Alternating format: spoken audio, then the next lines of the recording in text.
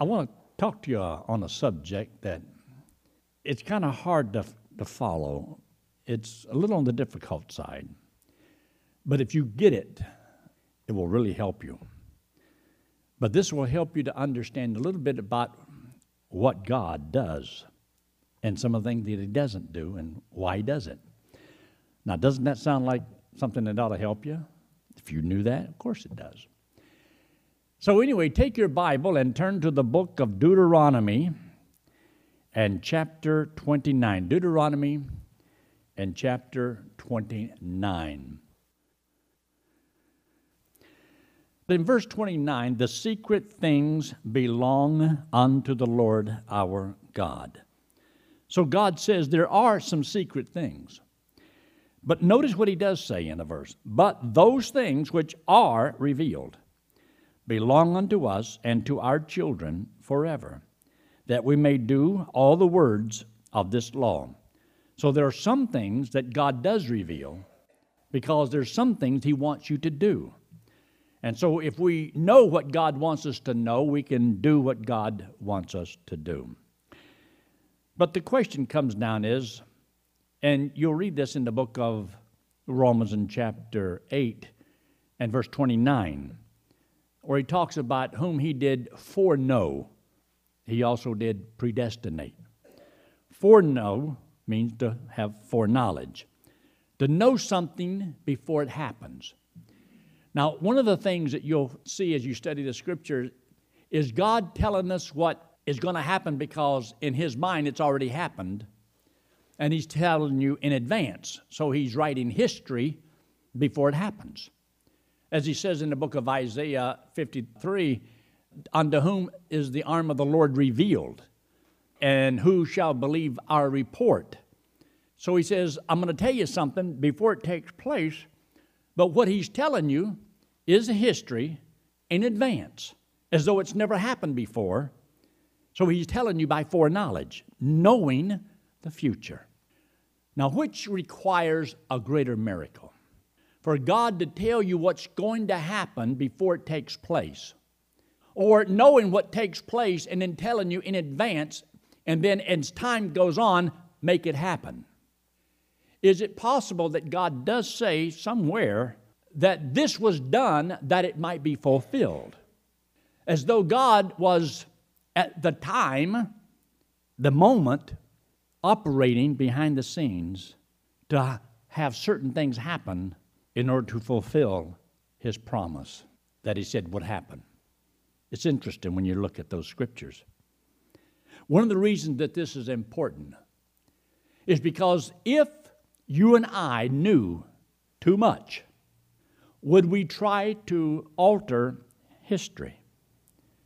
If you knew too much about things in your own personal life that's going to happen tomorrow or the next day, would you try to alter it to see that that doesn't happen or that something else happens? It is interesting. And yet some of this is exactly what God's talking about. So as time goes on, lo and behold, He comes and He has His disciples. And yet He would tell them things, but they didn't get it. They didn't understand it. I often wondered for a long time, why can't they understand something so simple as, I am going to die in 3 days, I'll come back from the dead. Now, what about that can't you understand? And He would tell them simple things, and even the lost people heard what He said and understood what He said, but the disciples didn't get it. If God told you too much, revealed too much, it may not be good to know. And so therefore, I believe God in His wisdom allows us to learn things that He wants us to know, but not too much, that we may alter the outcome.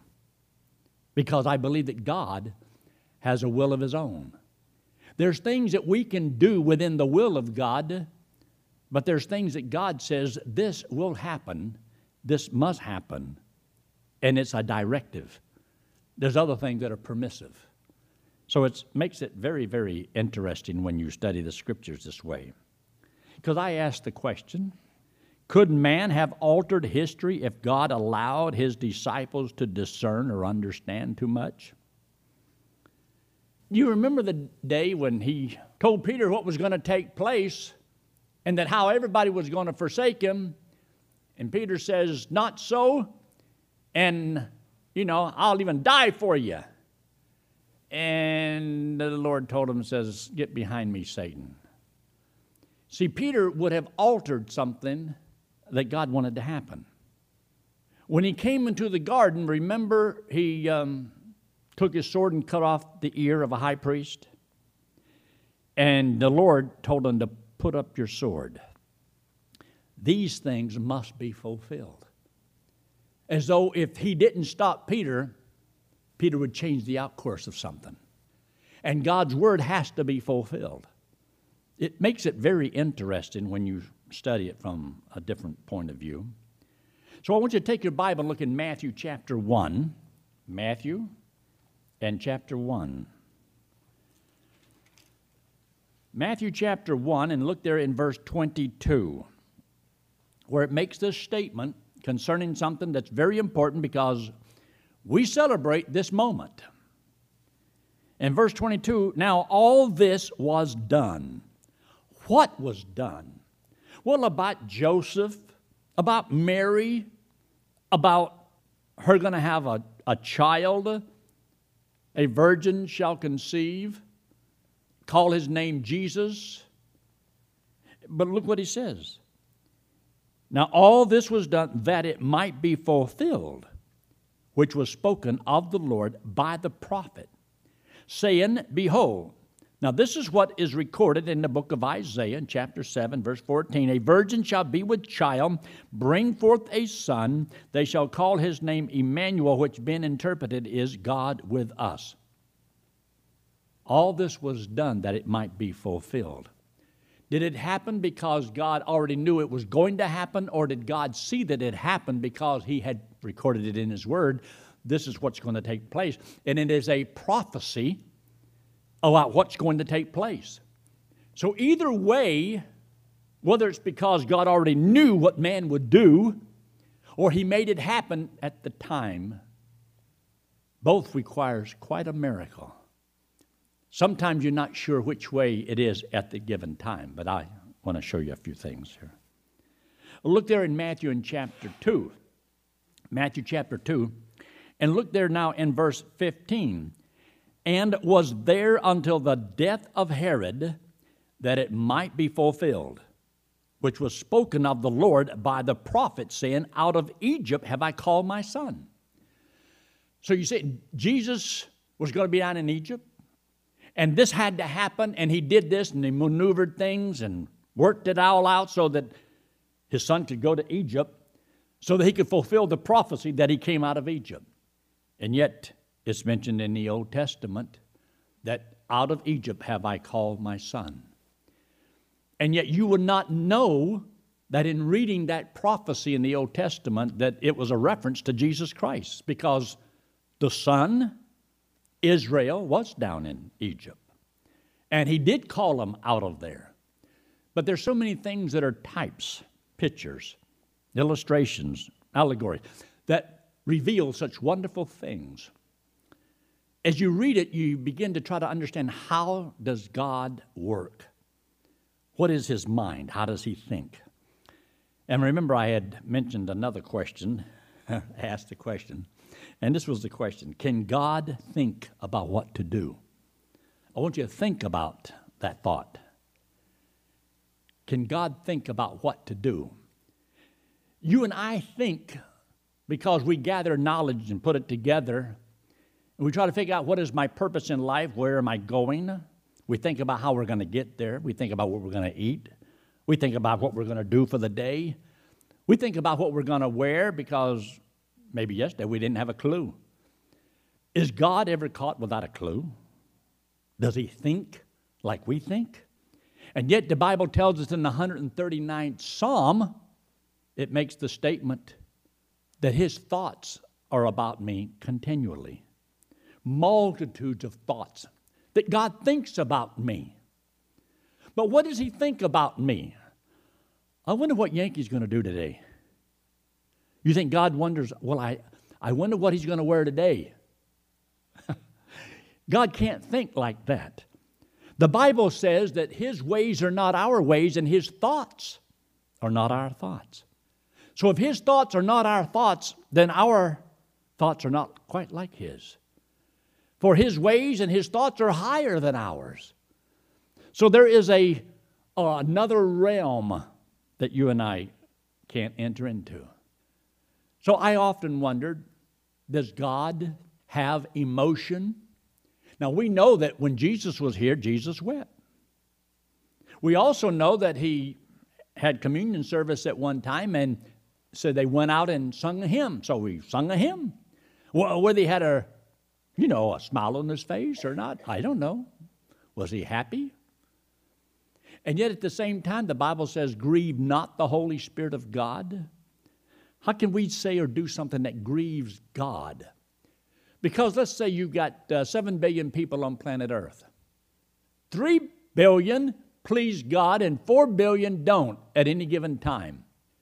Would you have mixed emotions? Can you think more than one thought at a time, a negative and a positive? It's interesting. But how would God be at any given time? Where does he live? Does he live in the past? Does he live in the present? Or does he live in the future? We know he is called the great eternal I am. So if he's the eternal I am, then with God there can be no past, can be no future. That only applies to man. Just how much does a man think like God, to reason like God? And yet at the same time, there's so much that God wants us to know and to do, and yet he says he's the same yesterday, today, and forever. So it do get exciting. For example, when you read here in Matthew in chapter 2 about this, in verse 15, that it might be fulfilled, which was spoken of by the Lord. So it's also letting us know that this has to be fulfilled. This has to happen because God promised us in the Old Testament. God must keep his words. So as you read the Old Testament and see what he promised, even the prophecies are promises of what's going to take place. Then we can easily believe that some of those prophecies about the future is God's way of validating his word today. See, it's in there now. It has not yet been fulfilled, but because it is the word of God, it must happen. And therefore, we don't try to spiritualize the word of God away. It causes us to believe what he does say. And the things that have happened, that had been prophesied, validates the word of God. For example, if the people in the east that came, whether it was straight across in about 500 miles or they went up by Haran and come down like, Abraham did, up to 1,000 miles. How long had they traveled? And not only how long have they traveled, the timing of when they saw the star, based upon how long it would take them to get there, God had to calculate all of this. Because God had to have them get there at the right time. And when they got there, they said, "Where is he that is born King of the Jews?" So they knew he's already been born. But where is he? So evidently God didn't let them know everything, only that the Messiah had been born. So they said, "Well, where is he supposed to be born?" And they said, the scribe says in Bethlehem Ephratah, where it says, "Though thou be little among the thousands of Judea, yet out of these shall he come forth to be ruler in Israel." So they went there. Why couldn't the star have brought them straight to the place? Because by the time they got there, they saw the star again. And yet, they had to go to see Herod. When they went and seen Herod, that caused no small trouble. Now, you've got not only that problem, but it has created a serious problem. the angel of the Lord appeared unto them and told them to go back another way. So now he goes in there and kills all those babies that are 2 years old and under. But look, all this happened, and yet it says in the Old Testament, Rachel weeping for her children. Now, you would not know that's what it's referring to unless the Scriptures had said that it might be fulfilled. And so the Lord allowed this, the Lord allowed that, the Lord did this, all the time it's involved. And then he told Joseph in a dream to take the young child and flee into Egypt, that it might be fulfilled. Out of Egypt have I called my son. But look at all the things that had to go into creating the problem, that had to have a solution, that it might be fulfilled, which he had promised. Either way, whether it was simply years past where God was able to look down through the telescope of time and say, this is what's going to happen, or whether God says, this is what's going to happen, and I'm going to see to it that it happens. So there's some things, yes, God can make happen according to his will. But you know that there's some things that God does not reveal every step of the way. Otherwise, man could alter that which God had promised in his word would happen. The reason this is important is because if God in heaven is true and real, and this is not just about him, it's also about me, then I should know and understand that God is no doubt working behind the scenes in my own life. That he is also allowing this to happen, allowing that to happen, and allowing something else to happen to get me where he wants me to be. But I do believe that if all of this is true, that what he did here, God's also doing the very same thing in our lives. It's just that we don't see it. We don't think about it. We don't see how that I'm so insignificant. God doesn't need me. But did you know that in the eyes of God, God says that you and I are very valuable? That you are worth more than all the value of the whole world. So you should look at yourself the way God looks at you. And I've had people say, well, God doesn't need me. If God allows you to breathe, and you have a pulse, you have a purpose, and there's something that God wants you to do, and God wants to use us. So I'm supposed to believe that God is using me as I contact other people's lives, and that you are being used by the Lord as he allows things to work in your life to get you at certain places that he wants you to be. And yet God is able to work and to weave things according to his will, that it might be fulfilled. Did you know that there's a good possibility, God being God, God is working in order to get you at a particular place in a certain way? You'd be surprised what God can do anything he wants. But since God is not shocked or surprised by anything, then maybe he knows everything that's going to happen and many things that he makes happen. And he doesn't tell us what it is because we would ruin it. We would try to take matters into our own hands. You know, Abraham tried that a couple of times. It didn't work out too good.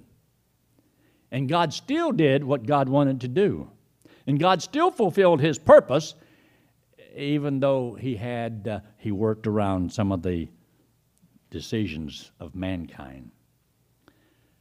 Look in Matthew 4 and verse 14. Matthew chapter 4 and verse 14.